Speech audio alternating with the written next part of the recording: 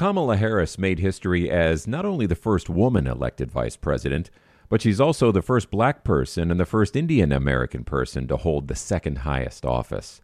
Her story is inspiring to young girls across the country, including right here in Louisville. WFPL's Jess Clark spoke with two sixth-grade girls and their mothers about what Harris's election means to them.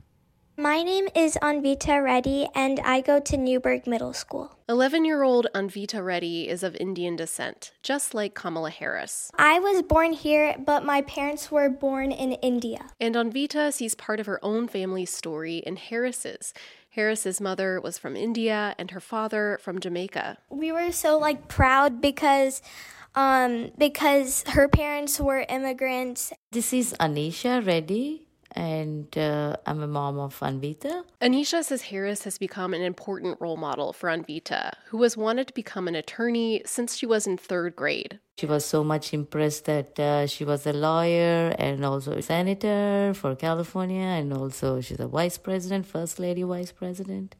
So I think that really inspired her a lot. On Saturday, Anvita and her parents watched as Harris gave her victory speech. When I was watching the news, she said that I may be the first woman in the office, but I will not be the last, because every little girl who is watching tonight sees that this is a country of possibilities. And that was really inspirational for me. Anvita also believes that Harris will do a better job tackling the coronavirus and racial inequity. And her mom, Anisha, says she thinks it's good to have a mixed-race person in the vice presidency. I think that'll help the country too, because there are a lot of mixed people. She's letting people know that they can follow their dreams. She's letting other people know that they can do what they want to do.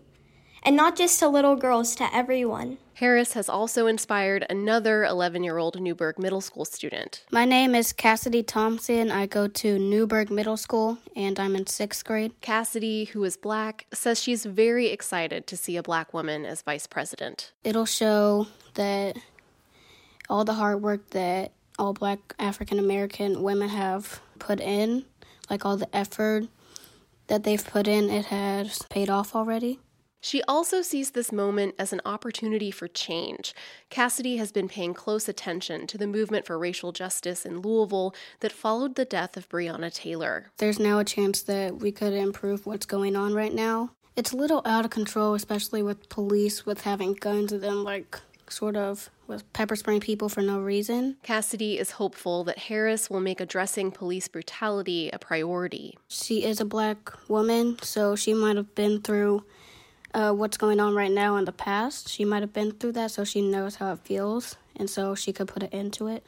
I am Angela Thompson. I am Cassidy's mother. Angela says Kamala Harris's election means a lot as a mother of a black daughter. For me, it's just another moment to be able to boost her up and say, look, Cassidy, here's a woman who started out in elementary and in middle school, made her way through high school and college. She worked her way up. Nothing was handed to her, but she worked hard, and now she's the vice president-elect of the United States. Both mothers, Angela and Anisha, say it's powerful for their daughters to have a vice president-elect who looks like them. I'm Jess Clark in Louisville.